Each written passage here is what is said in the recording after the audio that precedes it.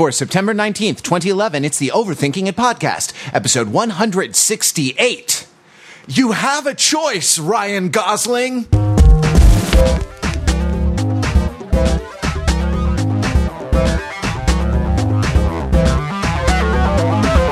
Welcome to the Overthinking It podcast, where we subject the popular culture to a level of scrutiny it probably doesn't deserve. From America, home of television, I'm Matthew Rather. Alec Baldwin was supposed to be on this podcast, but when our Fox Network bosses insisted that we cut a Rupert Murdoch phone hacking joke, he bowed out like the diva he is. And so it's just the Overthinkers here on the podcast, here to overthink the Emmys and television and other things that have nothing to do with either of those things, because we don't often give what's advertised. It's an unadvertised special. It's like one of those sushi. It's like one of those sushi restaurants where you just go in and the chef cooks whatever he wants for you, and all you can tell him is when to stop. But don't tell us to stop. We're just getting started. Panel, your question this week is anything in the new television season that you are looking forward to, or not looking forward to. Any strong impressions about the new television, about anything really? How does she do it? No. Do you have anything strong that you feel? Any feeling? It's overfeeling it. Anything strong to say about the new television season that is already underway? Starting first in the alphabet, because we are in a weird time paradox where we caused the end of the world, we are causing it, and we will cause it. Matthew Belinkie! Oh! I know, I'm sorry. It's like I start every podcast with this sort of feeling of guilt for existing, which is, I don't know. I mean, I'm Jewish, so I'm sort of used to that. Yeah, I was wondering whether you were going to make the Jewish joke first, or I was going to make the Catholic joke first. Now I feel guilty for making the Jewish joke. So. And now the circle is complete. It's like 12 monkeys, but with a yarmulke. Anyway, I'm going to go ahead and answer the open-ended question by citing this sort of vague waltz already going on between the show Whitney and the show New Girl, neither of which I intend to see. But for a while, I was literally confused in the advertising, and I thought that like maybe New Girl was more of like a working title, and then when they came up with a name for the girl, the show was called Whitney. But in fact, New Girl is the Zooey Deschanel show, and Whitney is the girl who's not Zooey Deschanel. But basically, both shows, based on the ads that I've seen, are about, it's sort of like the eternal complaints about comedies is that the woman always has to be the straight man. She always has to be the wet blanket, that the guys are the funny ones, and the woman always has to be like perpetually annoyed and doesn't get anything funny to do. And that, these sort of subverted, where it's like Zooey Deschanel is like the wacky one, and the guys that she live with are sort of perpetually unsure what to do with this level of wackiness, just hitting them in the face with this full force level 5 gale of wackiness. And then Whitney appears to be basically the same thing, but the girl is in a relationship. Whereas this is the only difference I could find based on the advertising, is that there seems to be some sort of boyfriend in the picture. So I don't know. I guess the rise of our manic pixie dream girl overlords is what I'm looking forward to. Excellent. Now, Pete Fenzel, now you get to go. All right, okay. So my favorite development in TV that's going to shape the TV that's watched next year isn't on the tube per se, but it's the launch of Twitch TV. I don't know if you guys are familiar with it. Do you guys know Twitch TV? You're laughing like you do. Sounds awesome. Just keep going. So Twitch TV is a spin-off brand of Justin TV. And Justin TV is an online streaming service, right, that allows people to put up their own television stations, similar to Ustream. But I think generally speaking, at least in my own experience with the two of them, Justin TV works a lot more smoothly. Their model seems to be getting close to the model for kind of a non-YouTube live broadcast model, right, for video content. And Twitch TV is their new brand. Well, it's not that new. They launched it in June, but I'm only starting to actually come across things that are really starting to roll on it now. And Twitch TV is their channel for video gaming. And the thing that happened with them that I was really excited about this week was when the famous StarCraft player Destiny, Stephen oh gosh, what's his last name? I forget what his last name is, but he goes by the name of Destiny. Got involved in a battle with another StarCraft player named Sheth on Twitch TV, and this was the first time I'd heard of Twitch TV, where they raised like a total of like $25,000 or $26,000 in a sort of StarCraft off for Doctors Without Borders, which was kind of exciting. And it seemed to me like, I mean, there are other video sharing sites out there like Vimeo, like Ustream, as we were talking about, that they try to get this model that's supposed to be able to just place television out there. But I haven't seen one that's really been doing it in a dedicated way with kind of best practices and things that excite me and programming that seems to really excite me. And so I'm excited for Twitch TV, which is the new brand of Justin TV, and it's about video games because I like watching video game related stuff. So, video game coverage of television and Game of Thrones also. But it seems kind of pedestrian. Pete, does Twitch TV have any Manic Pixie Dream Girls and a quirky new comedy? It definitely does. In fact, like the relationship between video game related television is probably where you find like the grain alcohol of Manic Pixie Dream Girls. Yeah. Olivia Munn's career is basically being the Manic Pixie Dream Girl of the video game world. That's not true. Olivia Munn is sardonic and like low energy a lot. Yeah, no, it's probably in the Legend of Zelda games, Link's companion Navi is really the archetypal Manic Pixie Dream Girl. Yeah, that's probably true. I mean, I would point more towards like a G4 Tech TV kind of paradigm, like more of a Morgan Webb, less of an Olivia Munn. But Morgan Webb also stepped up by hating you and by actually being good at video games. So it's like if Natalie Portman is a Manic Pixie Dream Girl in Garden State who like shows Scrubs do the value of life, like Morgan Webb would be the one who shows up and like kicks him in the junk and calls him a jerk, and then like. Drives off. Notice how I didn't get us any chili peppers on that one by avoiding using foul language. But yes, exactly. Olivia Munn gets a bum rap. She isn't what people say she is. Like, all that attractive.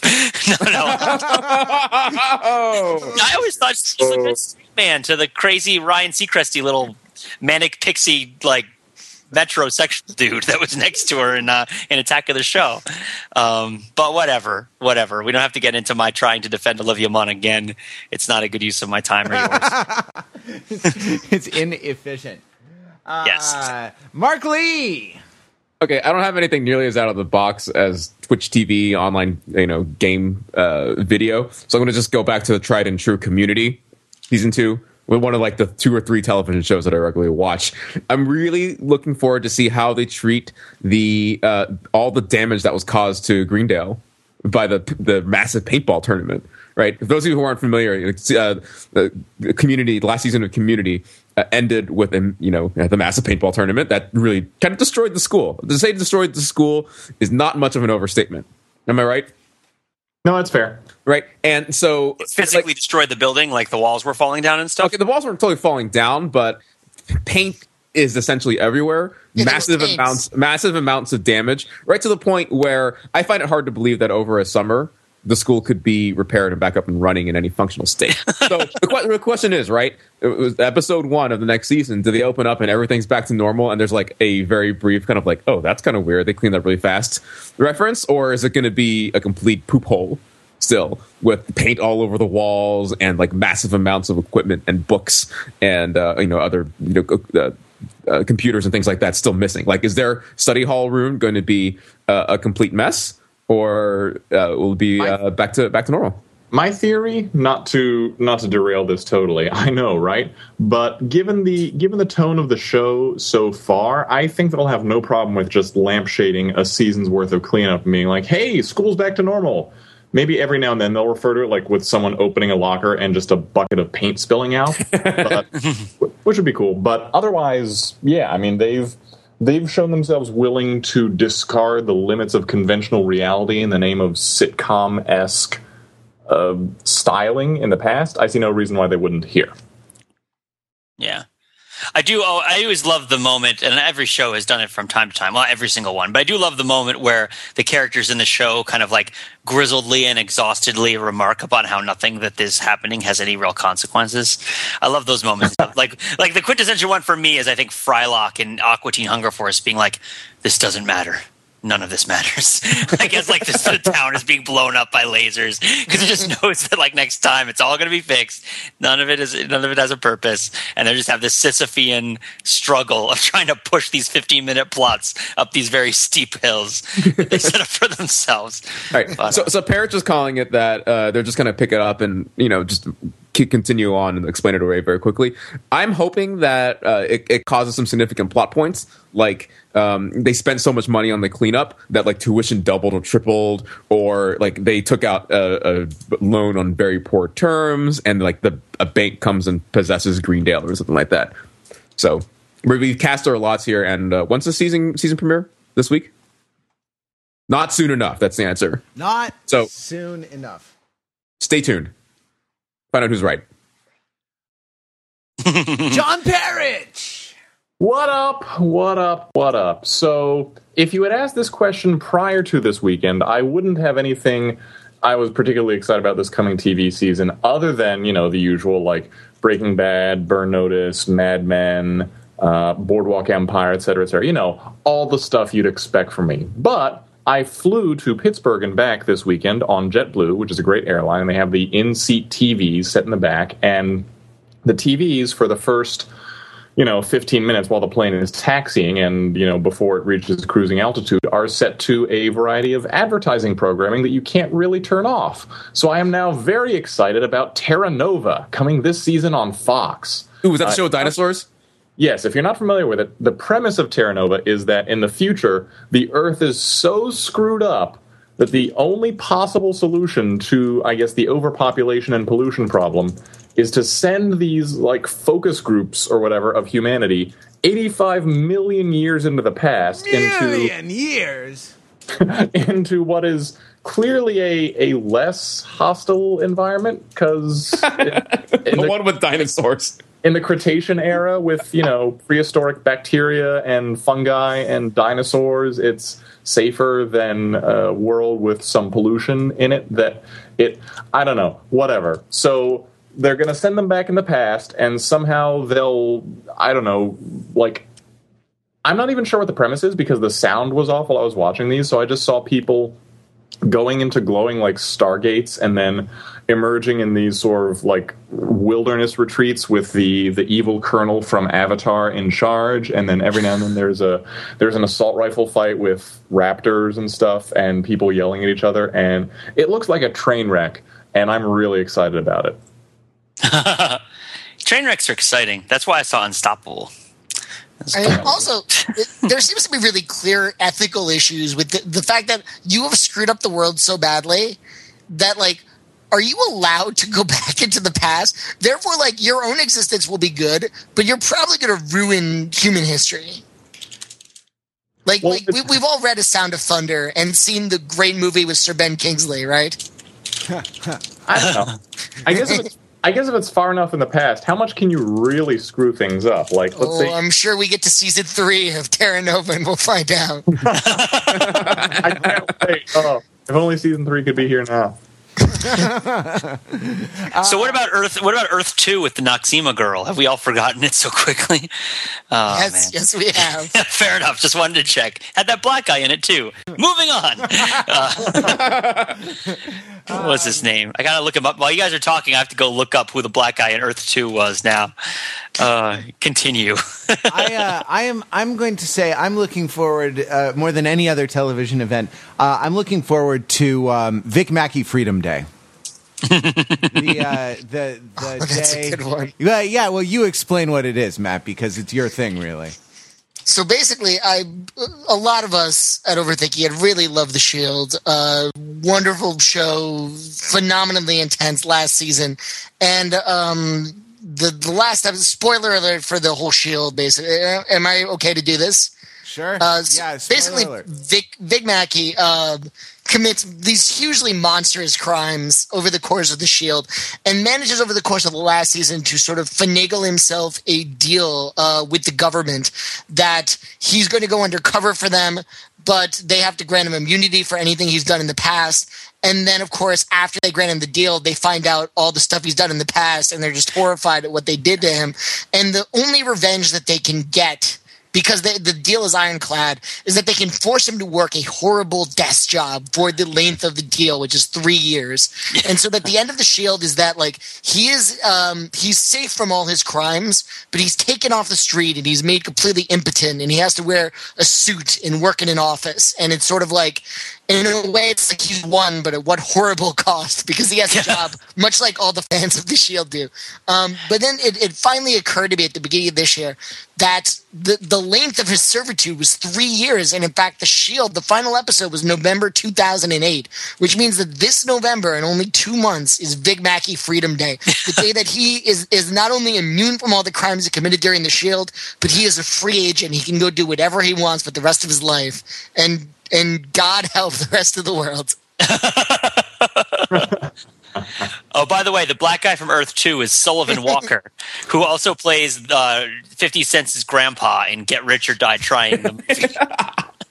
And he played the character of Yale in Earth 2 in 21 of the episodes of the two-series season. His name is Yale? Yeah, apparently. Clancy Brown was also in that show. I'm assuming that on Earth 2, that name is like Kevin. Yeah, I'm assuming so as well. No, I'm psyched for Vic Mackey Freedom Day. I'm going to go beat up some Salvadorans and ask them where the little girl is being kidnapped and held, because that's what he's going to be doing every week.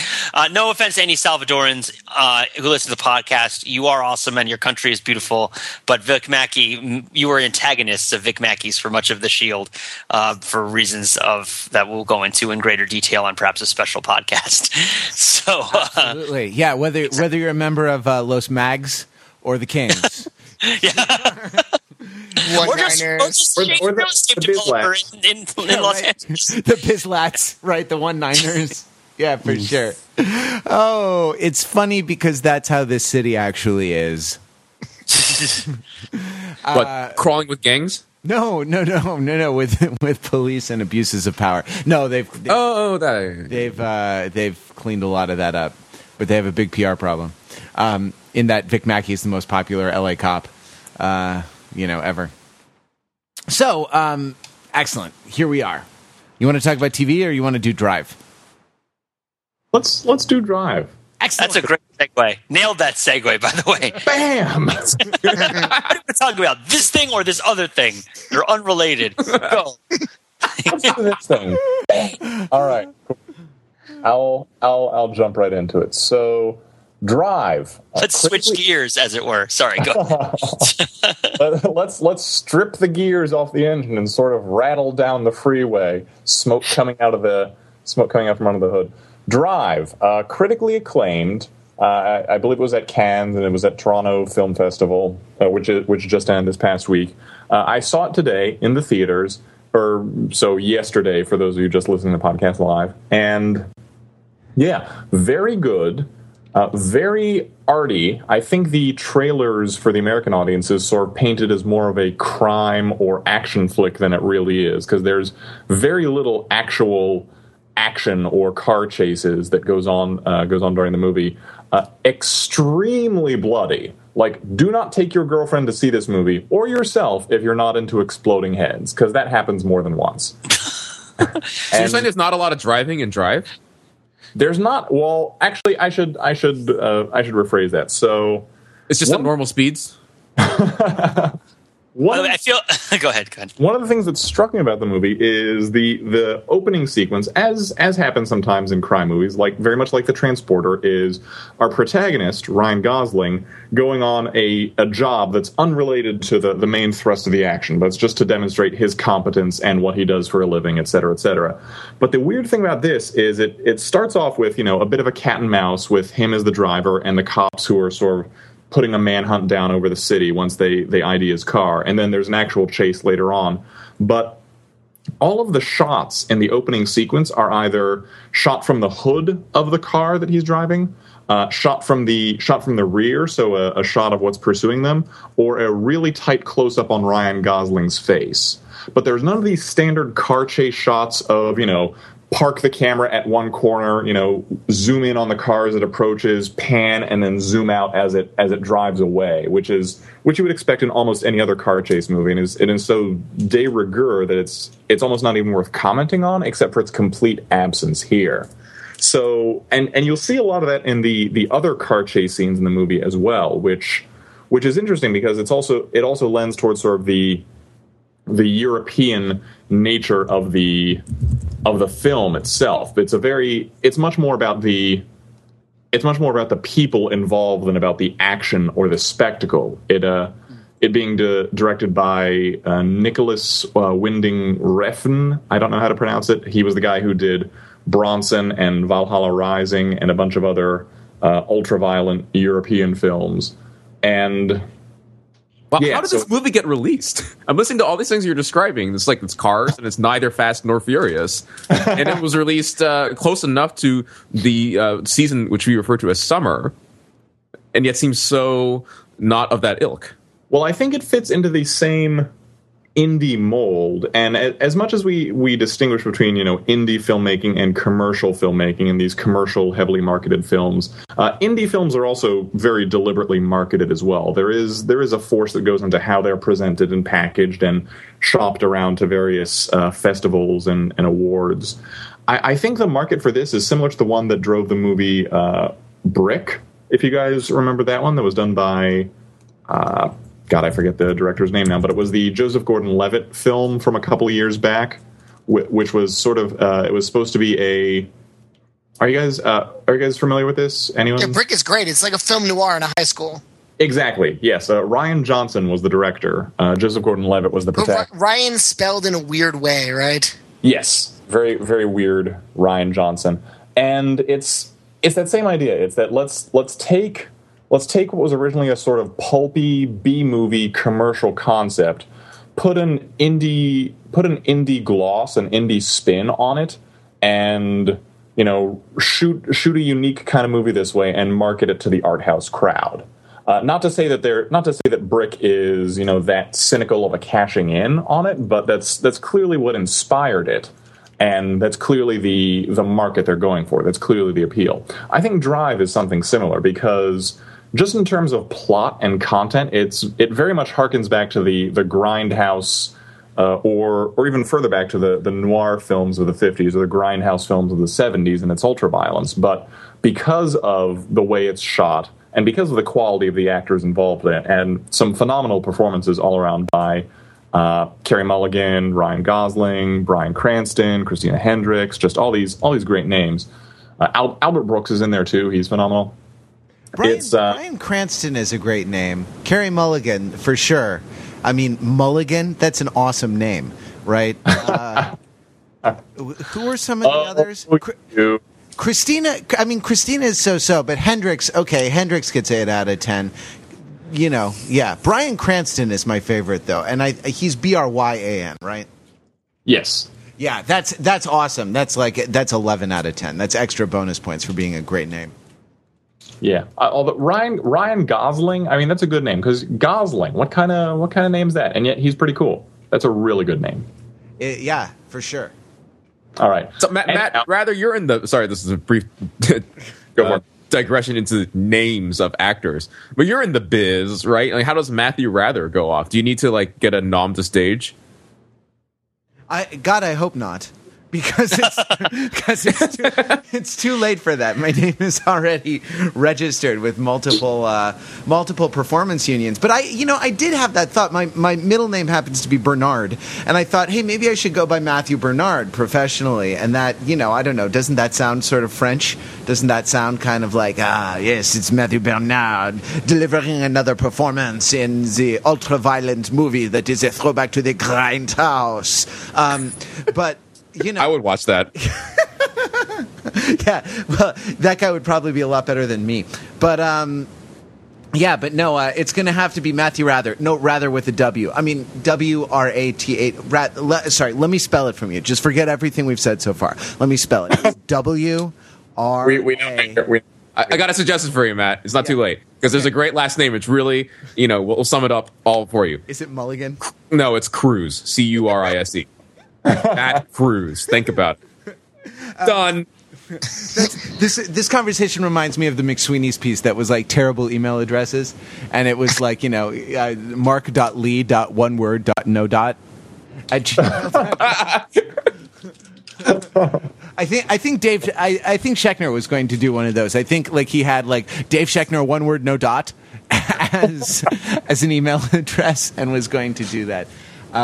What he settled on was good. We won't say it on the air. If you want to email Schechner at Overthinking It is the way to do it.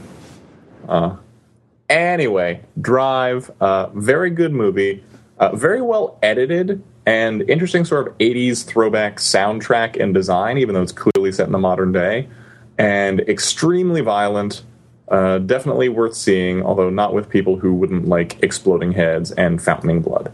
Oh, so when you said 80s throwback vibe to it, yes.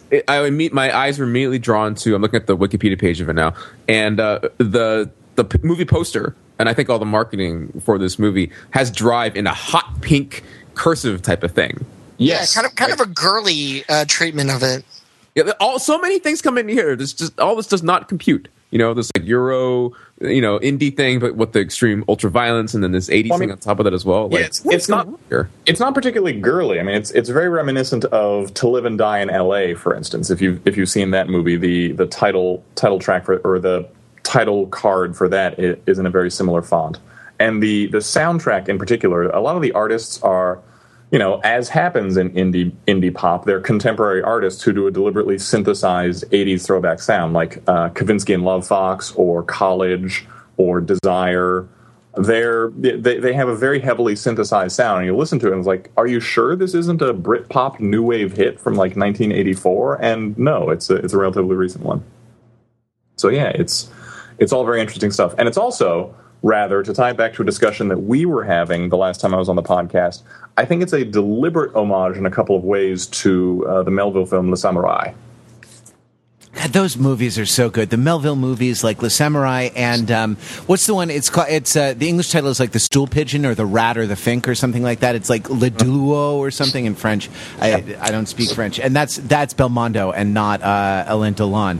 They are so cool. Those movies are so cool. The particular image that evoked it for me is that Ryan Gosling's character has this very antiquated, like a very 80s style racing jacket with this weird like orange scorpion on the back that he wears throughout the entire movie. Even as the movie reaches its climax, it gets more and more blood stained. But he'll do things like walk into restaurants wearing it, which is deliberately odd. And I think it's a deliberate homage to the tan trench coat that Alain Delon wears throughout the entirety of Le Samurai, even when it would get him into trouble. Like when he shows up at a police lineup and the police are like, we're looking for a guy in a tan trench coat who just shot someone in a nightclub. Where were you, sir? But it's a deliberate image because, I was at the dry cleaners. I was getting my tan trench coat, getting the blood out of it. I mean, but yeah, he's a samurai. It's his armor. He can't take it off, et cetera, et cetera. So it's evocative, and it's probably a deliberate throwback. So, life. Yeah. If you love movies like this that have that kind of 80s vibe and the kind of head exploding with the ultraviolence, I really recommend Scanners. David Cronenberg, which is and Scanner Cop, which is not a direct sequel, but which uses the characters that were created by David Cronenberg and tells the story of a cop, which is why it's called Scanner Cop instead of Scanners. And Scanners actually stars Admiral Michael Ironside of USS Ironside. Oh my goodness! As an evil psionic. Now, it's a story of psionics who have this sort of. It's very postmodern. Their minds exert control over their environment in like more than a semantic way. It's sort of about meaning and sort of interpretation, right? It's about people who use their brains to explode other people's heads. Is really what it's about. And set people on fire and things like that. Explore or explode? Explode, like boom, like I don't like you. Focus on me. Play the music. Your head explodes because I'm a psychic. Inner Space is the movie about exploring other people's heads. Yeah, this is true. This is very true. Or Herman's Head is the television show about exploring one man's head.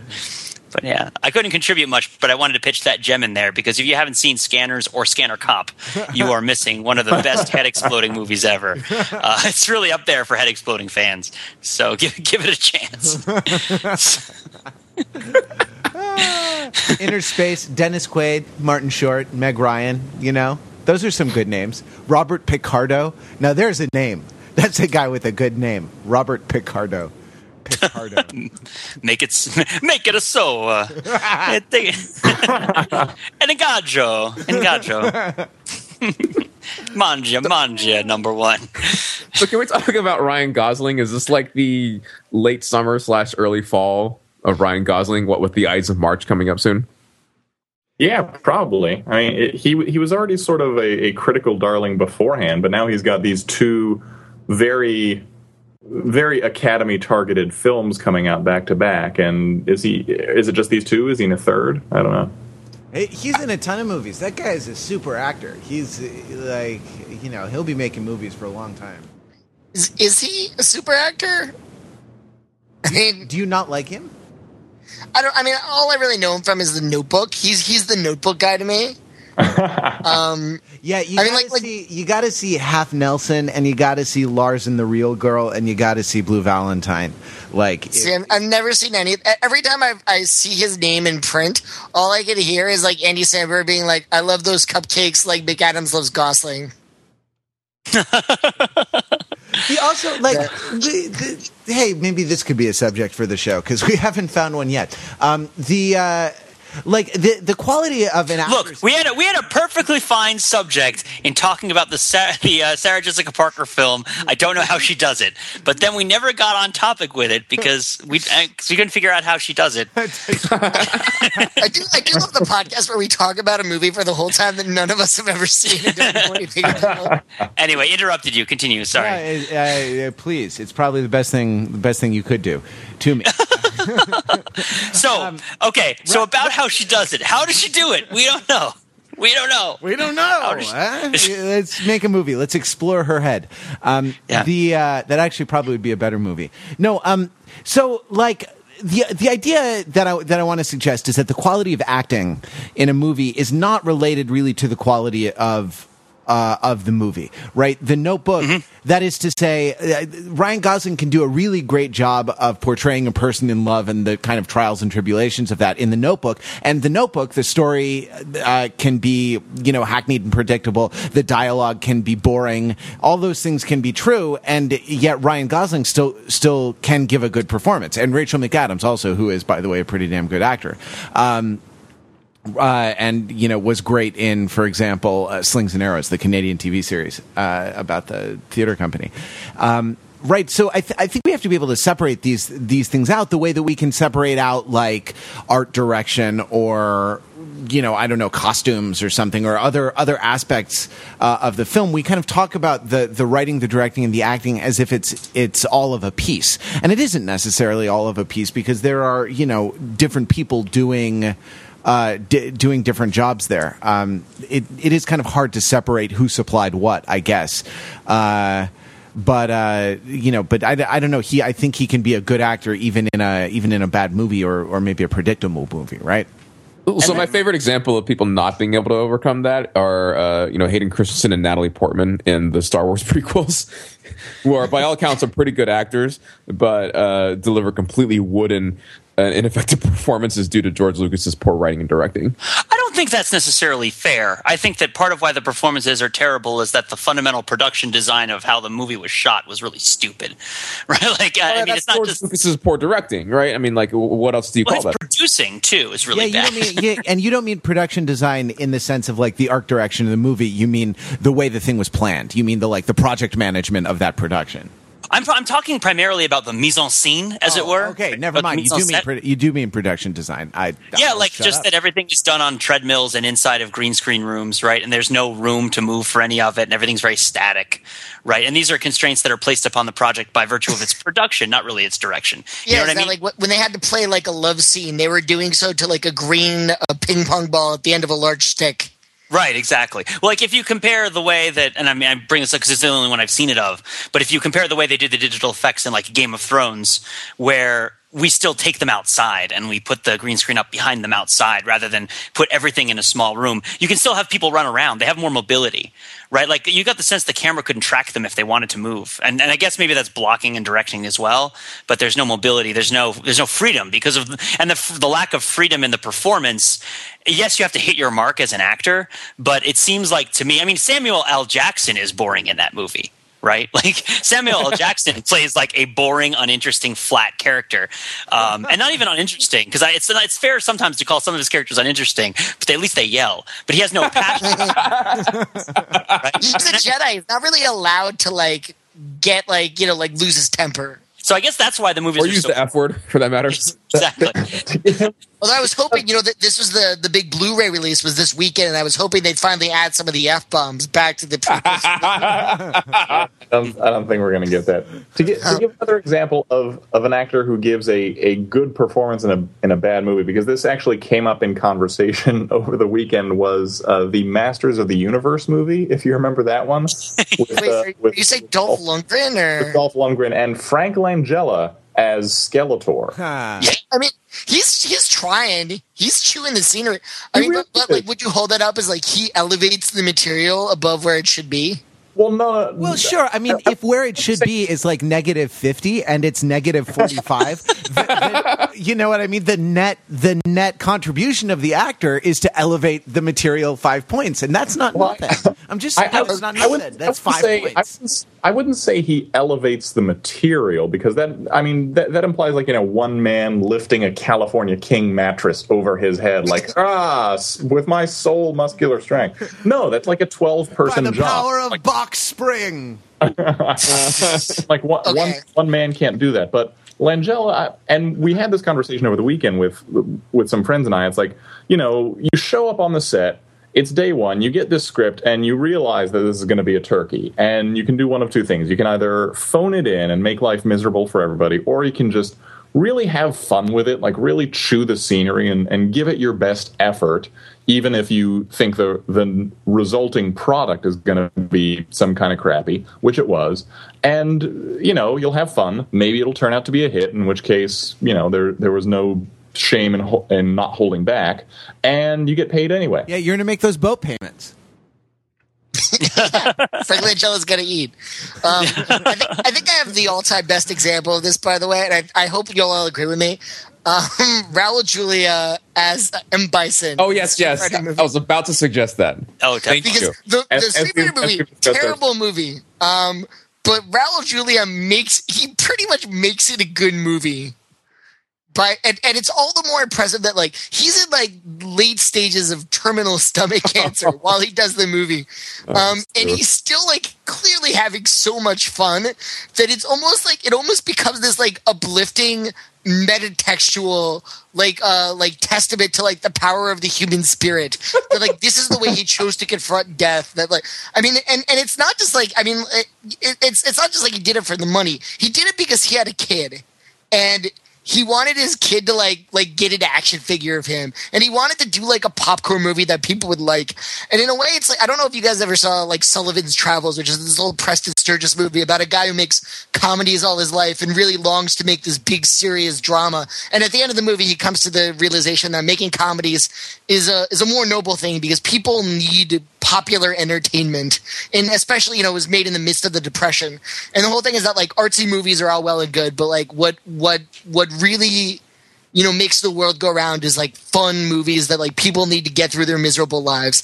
And I feel like watching Raul Julia in Street Fighter, he's like, you know what, I've done my like critically acclaimed movies, and like now I want to do something like fun and like swing from a rope and like punch Jean-Claude Van Damme in the face. And he does it with relish. Okay. Matt, you brought something that's going to cause me to take this like totally off the rails. Yeah, go ahead. So you mentioned before an old timey actor, like about like what Depression era, right? Yeah. They don't want to see sad movies; they want to see things that that are uplifting, right? And before you said Depression era, my mind thought to like what like the people don't want to see Holocaust movies. Right. So my question is, what were Holocaust movies before the Holocaust? Oh, let me see. What was the pre-Holocaust? The equivalent of a Holocaust movie before the Holocaust. The Civil War, maybe. Except not though. Like you see The Birth of a Nation.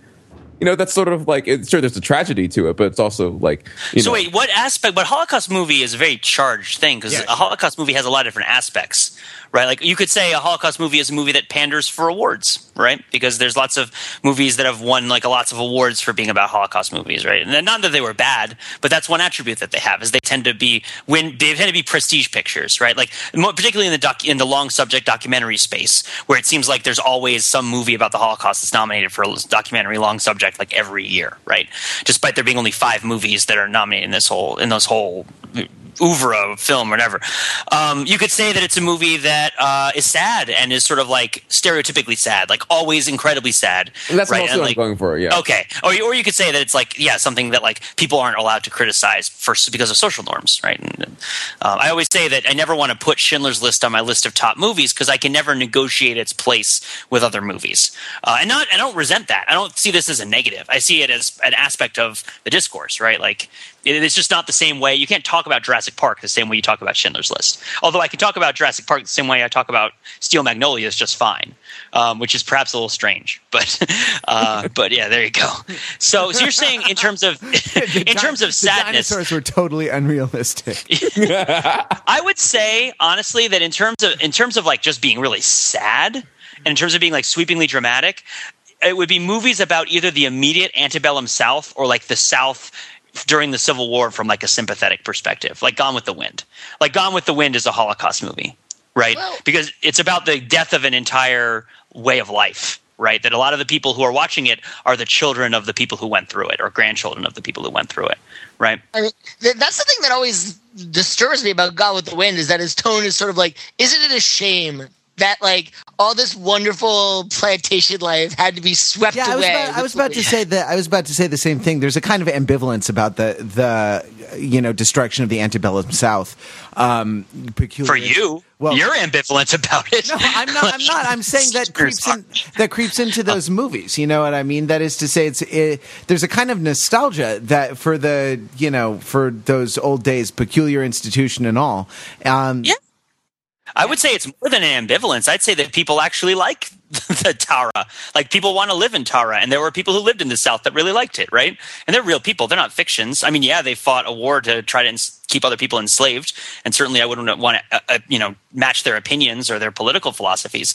But certainly, I would hesitate to say that nobody thinks that that Tara was a good place, right? Yeah. So that you can't kind of say that about the Holocaust. You know what I mean? It's like it's a stand-in for a kind of absolute moral evil, right? Which is, and hence Godwin's law. But in a way, it kind of becomes in a way. Yeah, I'm about to drop one of Sam Jackson's famous F-bombs here. The result, though, is that it's sort of non-artistic, right? That is to say, you get away with treating people like not people, in the Holocaust, because they become a kind of symbol of absolute evil or of man's inhumanity to man. Right now, I haven't necessarily they're means to an end rather than a Kantian end in themselves. Well, sure, yeah. I mean, narratively, I think that's right. And it's hard, it's hard because I actually don't want to go watch a movie where like we really find out about the inner Hitler. I don't think, like in Herman's Head when there's that Hitler guy that lives in there with all of them for the whole season. Did you guys see the 3rd season of Herman's Head? It's pretty dark. I wish season 3 could be here now. But I don't want to watch that movie. But that doesn't mean that everyone gets a pass, right? For doing something essentially because it's just absolutely bad. Right. Yeah. I mean, Mark, I think another answer to your question about like what was the Holocaust before there was the Holocaust in Hollywood film, World War I was actually a much bigger deal before the existence of World War II. It was the Great War. Well, sort of like the Nintendo 64, like the Super Nintendo, right? Like, yeah, they're like people are like, man, the GameCube is awesome. It was. I mean, like honestly, the very first Academy Awards. I mean, I'm looking at it now. Was like this 1927. The winner was Wings, about World War I fighter pilots. 2 years later, it was all quiet on the Western Front.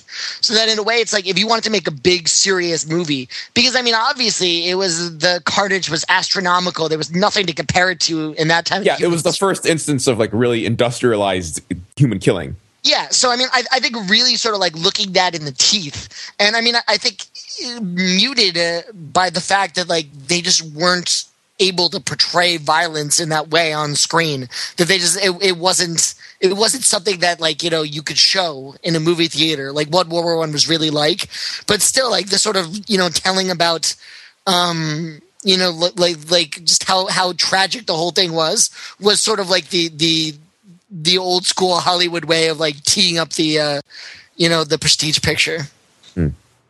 So I want to bring this connect this to the movie that Pete and I saw, The Debt, right? And someone in a comments thread in the open thread comments thread made the suggestion that there's a bit of a laziness going on with the Holocaust movie. And Matt, I think this is along the lines of what you're talking about, right? In which, like, presenting the fact that they're going off hunting this Nazi and, they've got him, chained to a post and, like, it's sort of a too easy of a thing, to just put this guy here and being like, oh, he's like the embodiment of evil, right? And Matt, is that sort of what you're getting at? Well, yeah, I mean, like the drama, I don't know. I don't mean to get all spiritual and stuff, but sort of drama at its best deals with people like people, I mean, never sort of treats a person like anything less than a sort of fully realized and complex person. And maybe that's too high a bar to hold every work of dramatic art to, but it's kind of systematic in Holocaust movies that you don't that these bad guys in the Holocaust movies are sort of are narratively are means to an end, or right. Yeah, and in the comments thread, I tried to defend, or rather say that just the fact that they're going off and hunting this Nazi and he's the main bad guy of it. That by itself doesn't really make the movie lazy per se, and more saying that like this is just sort of the most recent reference point that our movies and our storytelling keep going back to. And until something else comes along that's worse than that, we're just going to keep going back and mining this treasure trove of emotion and storytelling. So it's more like it is what it is, rather than saying like it's necessarily good or bad. I mean, I've seen movies that have lazy Nazi villains in them, and The Debt didn't really have a lazy Nazi villain in it. Like Hellboy has a lazy Nazi villain, right? Where it's like, oh, it's a Nazi robot assassin. Great. Like, fine. And Rasputin is in it too, right? Or is that Anastasia? I just forget. Anyway, like, no, Hellboy has a robot, a clockwork steampunk Nazi assassin, right? He's pretty badass, though. Yeah, he is. But the fact that he's a Nazi is very much relying on this. I'm not saying, look, Matt, let me make it perfectly clear. I am not saying that the steampunk robot Nazi assassin is not badass. All right? He's perfectly badass. Let the record show. I'm just saying that in that movie, the fact that he's a Nazi is being put out there as a sort of a shortcut to accessing that extremity of emotion. Right. Whereas this is a movie that's about sort of national historical narrative in like a very active and self-conscious way. The Debt, not Hellboy. Hellboy is not. Just let the record show. Hellboy is not about national historical narrative. It's about coming to terms with America's exploitation of half-human, half-demon breed children with giant stone fists. It's a deep, searching moral inventory. Look. Ron Perlman went to his agent, and he's like, I, right now, need you to hook me up with a project where I get to make out with Selma Blair. How is this remotely possible? Under what circumstances in what movie can I make out with Selma Blair? He's like, well, you could be some sort of demon. Got it. Nailed it. And maybe she's got some sort of fire magical power. No, no. The Nazi in The Debt is he does stand in for something, for a bunch of complex, specific things, and the scenes with him are pretty specific and complicated. But or the Nazi and apt pupil, or the what I mean? Yeah. Like, I mean, those are movies that are about the historical legacy of Nazism and also the sort of next generation historical legacy of the people that were left behind. Right. Well, also about the third and fourth generation historical legacy of our kind of fascination with this and our sort of drive to define ourselves in terms of this event, and also our kind of morbid fascination with this, right? Right. Like at the end of Bionic Commando, the giant disembodied floating head of Hitler appears, and you have to use your robot arm to try to fight him. That might be a little closer to what we're talking about in terms of like a forced or reductive reference to Nazism. Not to spoil the end of Bionic Commando, because it's perfectly reasonable. That game is so freaking hard that it's perfectly reasonable that you've been playing it nonstop from like 1988 until the present and have still not reached the disembodied floating head of Hitler that you have to fight. Whatever company made Bionic Commando was like trying to go for the Academy Award before they realized that 8-bit video games are not eligible for Academy Awards. Yeah, because he's handicapped, because he's disabled, right? He's disabled and there's Nazis in it. It's a perfect storm. Exactly. Wait, why hasn't somebody adapted that for the screen? Why hasn't someone adopted Bionic Commando for the screen? Yeah, there are so many video games that have been adapted into movies. That seems like a no-brainer, basically. Because you have so many cool arm swinging shots, right? It could work as a sort of very indie art house film a la Drive, where it's more about Ryan Gosling sort of cruising around whatever that fictional European country was and staring moodily into the distance, and then every now and then swinging from a skyscraper and shooting a Nazi in the head, and then covered in blood, lurching from one scene to another, sort of grimly staring out the window. You know how this movie would be made, though. It would be like, hey, look, you need to be the Bionic Commando. I don't want to be the Bionic Commando. You have to. It's your destiny. You're the chosen. I don't want to. This isn't the life that I asked for. I didn't ask for this robot arm. Throw the robot arm in the garbage. Robot arm has chosen you. No, you Only you can defeat Hitler. Only you. For Joe. The prophecy has told us. There's a prophecy. You have to listen to the prophecy about the robot arm. You have a choice, Ryan Gosling. You have a choice to do the thing I'm telling you to do. You're not your father, Ryan Gosling. You're not him. You don't have to live by his rules. Ryan Gosling, if you don't stand for something, you'll swing for anything.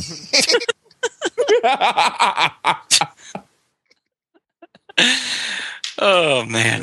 Ryan Gosling, sometimes you have a choice, and that choice is whether to quit or whether to continue. 9, 8, 7, 6.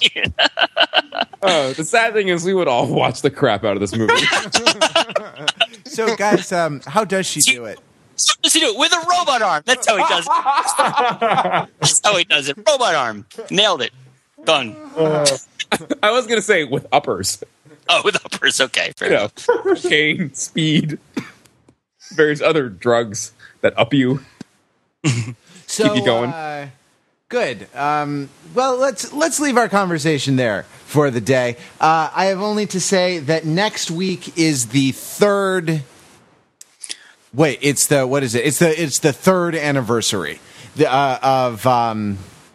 Right? Isn't that funny? Like on your third birthday, you're starting your fourth year. That's always confusing to me. Shouldn't you be one when you are born? Yeah, anyway. And when you live on the fourth floor, people always say you have to walk up 4 flights of stairs. You don't. You have to walk up 3 flights of stairs to get to the fourth floor because you start on the first floor. Absolutely. What? Buildings without a 13th floor just throw the whole calculus off. If you're walking the stairs to the 14th floor, you have some problems. You get yourself an elevator. Yeah, but anyway. The elevator is broken. That's your problem. Exactly. So, yes, next week is the third anniversary. We started doing weekly episodes with the 13th episode of the Overthinking podcast, which was, I believe that's Mint Milano's. Someone can fact check. Yes. The Milano's. Yes, and there is still a standing invitation to any member of the Wu-Tang Clan. You will receive a box of Mint Milano's from Pete Fensel if you come on the Overthinking It podcast.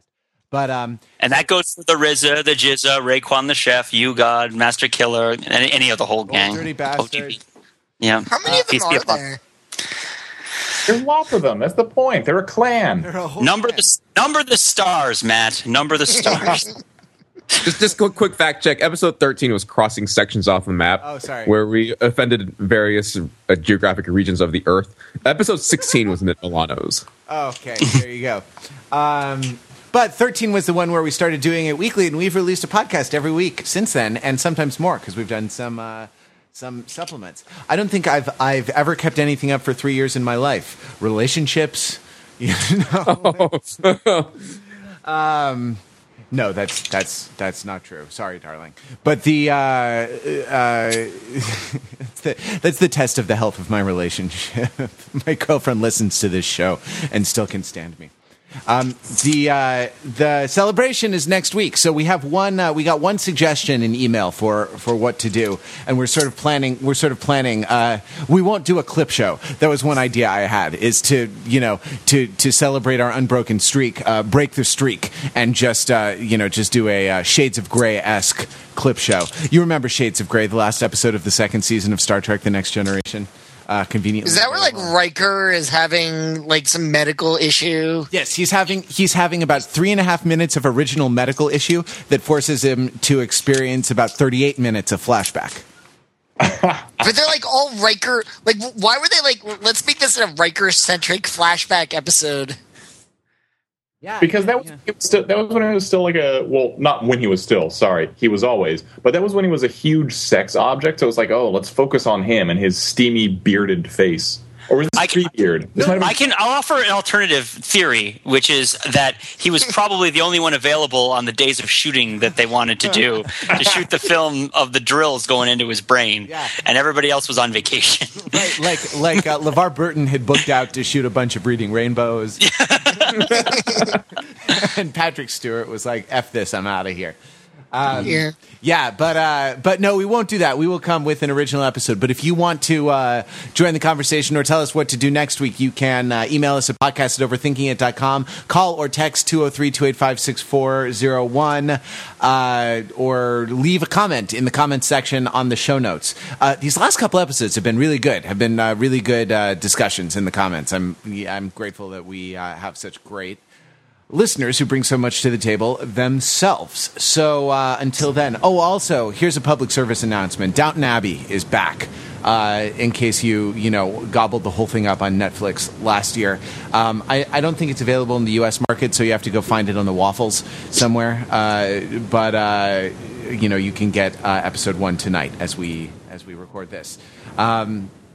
Anything else? No, gentlemen? Well, thank you for being on the podcast. Thank you for listening, listeners. And until next week, you can find us on the web at www.overthinkingit.com, where we subject the popular culture to a level of scrutiny it probably doesn't deserve. Why have they not made a movie of Castle Wolfenstein?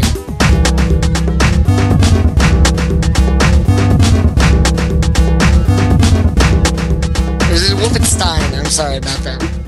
I think that they would accuse the producers of treating the subject with insufficient seriousness around the time that the floating head Hitler showed up inside that giant cyborg robot thing with the Gatling guns for hands. But that's just fine without the Hitler robot, right? You can make Hellboy.